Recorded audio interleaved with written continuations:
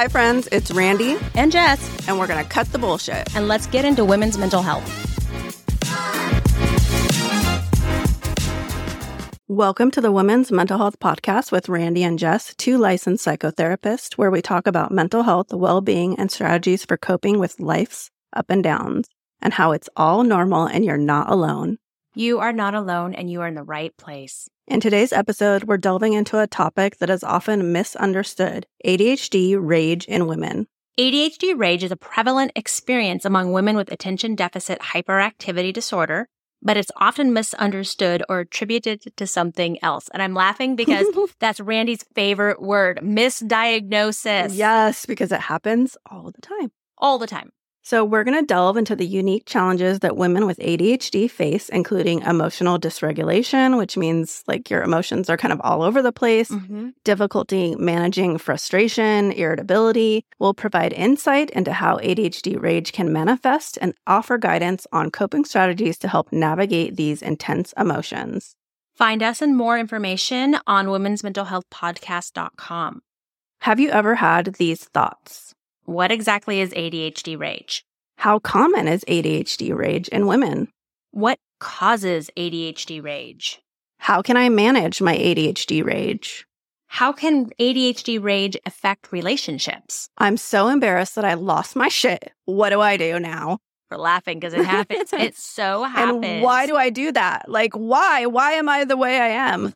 And how do I fix it? That's the next one is how do I fix that, like the eating crow after I just told somebody they were an asshole? So we need to start with understanding what ADHD rage is and how it manifests in us as women. ADHD rage refers to intense emotional outbursts that can occur due to the challenges of many ADHD symptoms. Women experiencing this might feel overwhelmed, frustrated, and feel like they're struggling to get a hold of their emotions effectively. And it is crucial to understand that these outbursts are not defining who you are as a person or your personal character, but rather these are a result of neurological differences associated with ADHD. And I think that's very important to point out that you are not your mental illness. You are not your ADHD. These are symptoms. They're a component of who you are, but they don't make who you are as a whole. A lot of times when ADHD rage happens, it's because women become flooded. And flooded is when, like, all of a sudden, everything happens at once and you're so overwhelmed that, like, your senses just can't handle any more to where the dog can set you off and you've now lost your shit. And everybody's now hiding from mom because you have just been flooded with way too much. Yeah, and I get that way too with my ADHD. It's like all of a sudden, like you said, like too much noise or just people asking me too many things at once. And I just like hit a wall and like, boom. And many women with ADHD struggle with this, but they struggle with it in silence. I don't think it's very commonly talked about. And who wants to talk about being like in a rage? You don't want to be like, hey, how are you? I'm raging. Yeah, I'm raging. No. That used to be something different when I was a kid, right? Yeah. So with women, we experience it different because we're women. It affects us differently than men because our ADHD affects us differently. You had talked about being overwhelmed, like too many questions. We had done an event, Randy and I, a couple months ago, maybe like a year ago, and my meds had worn off. It was like late Friday night. No, it was like 3 months ago. Was it 3? Yeah, okay. yeah. And so all of a sudden, I had 20 women asking me questions at once. I could just see her like turn around and like shut down. She did not know what to do.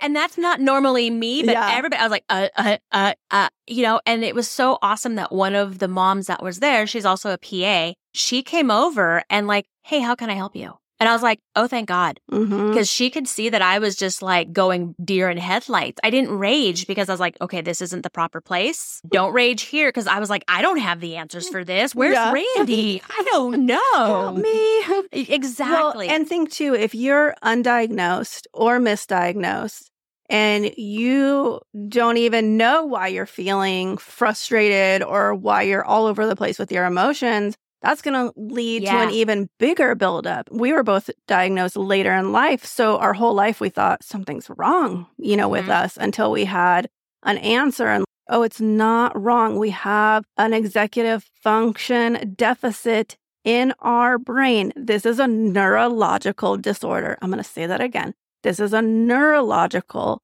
disorder. Recognizing this, especially with women, it is the key to offering support and understanding. Like even that night I just described, I was like, yeah, my ADHD, I'm done.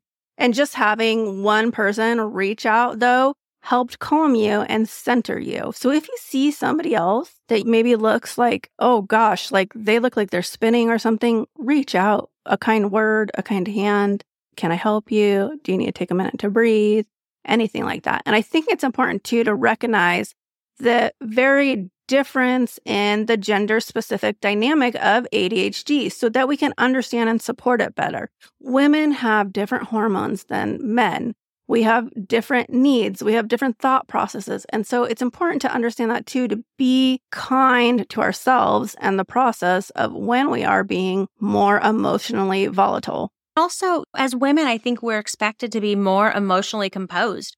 Like I said, that moment wasn't time for me to be like, suck it up and sit down. Yeah, pull up your boots by your bootstraps. Put on your big girl panties. Oh my God, we could go off with the toxic positivity. I think that's what also often leads to us dismissing our own struggles and dismissing other people's struggles too, is that we're like, oh, they should have it together. Or she's just PMSing, things like that. So that contributes to it being undiagnosed or misdiagnosed because it's not as recognized as this being normal. Those factors contribute to ADHD rage being less recognized in women and ADHD overall being misdiagnosed and undiagnosed incorrectly. How are we supposed to manage our emotions and navigate this ADHD rage? And I mean by rage, it literally is those moments where you lose your shit. Where you're just like, you have to throw something. I remember being little, like brain flash here. I remember being little and like being mad and throwing things because I was so just frustrated. Like I couldn't say the words. I still throw things when I'm frustrated. I tell my clients, throw sock balls. Throw something that you're not going to be upset if you break. Go to a break it place. Rage room. Go to a rage room. Those are very therapeutic. I am going to say as a therapist, those are actually very therapeutic. Okay. So let's discuss some self-care strategies that can help us as women manage emotions and prevent these outbursts. Exactly, because you can't always be like, hang on, I'll be back in an hour after I go to a rage room. Right. So mindfulness. It is so important to practice mindfulness. We've talked about it before on other podcasts. Practice something that you can listen to the same one all the time, because once you listen to it, your body is going to go, oh, I know how to do this. And it's going to fall into that again and again. So don't always switch it up. Just listen to the same one so your body can go, oh, okay, I can do that. Grounding exercises are helpful too. Talking to yourself in a positive way, going out and taking a walk. We just talked about silent walking and things like that. Those are very good grounding exercises that you can do to create that self-care routine for you and support your emotional well-being. Learning different emotional regulation techniques. I've talked about it before. Blow bubbles. You can't blow bubbles when you're angry or you're raging. And who wants to be mad at bubbles? So blow bubbles, calm yourself that way. Go outside, put your feet in the grass so you're touching something, listen to a sound. If you hear a bird chirping, look for something in the distance. You're grounding yourself in the moment. So you want something that you can feel, touch, taste, utilizing your senses to ground you and regulate yourself in the moment. Those are those 5 things. I always get them wrong, even though I'm a therapist. 5 things you can see around you. 4 things you can hear.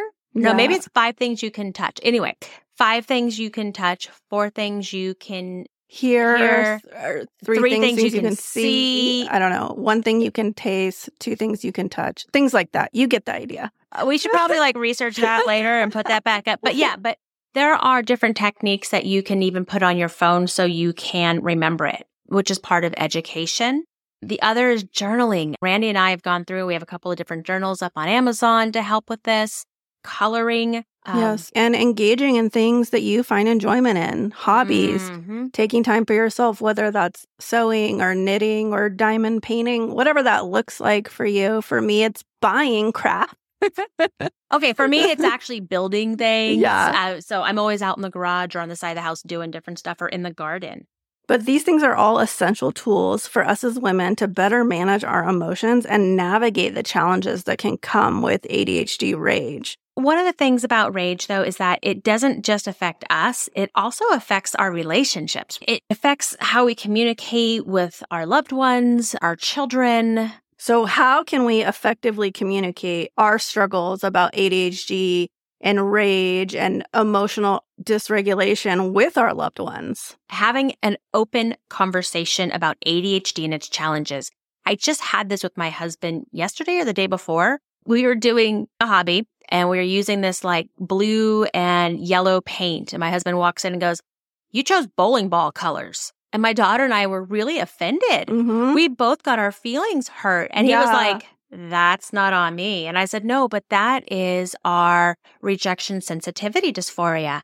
And he was like, "Wait, what?" And so part of it was educating, again, what that is. And we did a podcast on that. Mm-hmm. But really being able to say, I understand your intention wasn't to hurt us, but we both got offended because we weren't making bowling ball colors. And so having that communication, educating people about it, helping your partner, your friends, and your family also navigate this. So it's not like this whole combustible thing. Like you were able to be like, okay, you hurt my feelings and this is why. And this is what we can do maybe hopefully next time so that you can learn to be more sensitive and more empathetic to those that are struggling with those things around you, because we are never going to know another person and all their trauma and all their sensitivities and all their mental health issues, and especially if we don't talk about it. Exactly. So communicate with them what it is. And there's nothing wrong with I'm laughing, okay? There's nothing wrong with coming back in the room after you've had an outburst and go, "Can I do that again? Can I have a do-over because that wasn't my best self?" And I do that with my kids all the time. I'll be like, "I'm sorry, I was an a-hole. I'm going through this right now, or this is hitting me hard right now, or I'm not feeling good right now about this, or my hormones are cycling." I'm very open about those things because I struggle with ADHD and being premenopause, and that also affects having PMDD, which is PMS disorder and things. We've talked about that in other podcasts. Premenstrual dysphoria disorder. Yeah. And when all those things are combined, it can create very combustible times. And so it is better to go back and talk about it and educate about it than hide from it. It is. And in our house, we do do-overs. And sometimes I'll ask my 13-year-old, "Would you like to do that over?" And that is my cue to her, like, "Ooh, that's coming across a little hot." And so she can decide whether she wants to take a break, come back. And I've done it too. Can I have a do-over? Because that isn't exactly, I was feeling overwhelmed. And you don't have to explain all of it if you don't want to. You can just say, "I'd like to redo that." Yeah, the Cliff Notes version. I'd like to do that again because I came off a little ragey or whatever. The other thing too is really get some help. Find a therapist. It is not a sign of weakness to reach out for help. Talk about it with your girlfriends. Talk about it with your sister, your aunt, whoever. You might, until you bring it up and have it in conversation, you might not know that they could also be experience this, or it's something that runs in your family.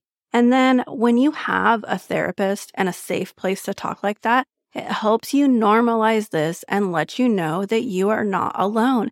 And they can help you walk through navigating these techniques that we talked about, like mindfulness and grounding. A good therapist will walk you through those scenarios and help. I know Jess is laughing at me because I said a good therapist. I'm giggling over here. A good therapist will help you walk through these techniques or role play these techniques so that you have the education to help yourself and thus then help those around you understand you better. Also, a good therapist is going to tell you that you're not alone. They should not make you feel crappy when you leave. It breaks my therapist heart when I hear women say this, what some of their therapists will say to them and how bad they feel. Or my eye is twitching. She's over there twitching like, ugh. The reason that we do this podcast and we are so passionate about it is because we want every listener out there to remember that they are not alone in their struggles. as a woman, as a mother, as a friend, with your ADHD rage, you are not alone. You're not. Self-awareness and self-care and seeking help when you need it, these are going to be very powerful steps toward managing emotions and finding emotional balance. And just remember that there's always a path to healing and growth. You have to be able to step towards it and walk it, but that path is there for you. Everybody's path is different. So just remember, they're not all the same. Yes, and you don't need to compare your journey to anyone else's because it's yours alone, and it might look like a giant zigzag, it might look like a knotted loop, or it might be a straight path, but that is yours and yours alone. And we hope if you found this episode enlightening and helpful that you subscribe, share, leave us a review, and please share it with somebody that you love. Absolutely. Until next time, take care of yourself and prioritize your mental health. 1, 2, 3, 4. Thank you for joining us in Normalizing Mental Health. We encourage you to utilize the resources we talk about on womensmentalhealthpodcast.com. And amplify these conversations through your likes and shares. Mark your calendars for next week's episode when we bring you another eye-opening topic.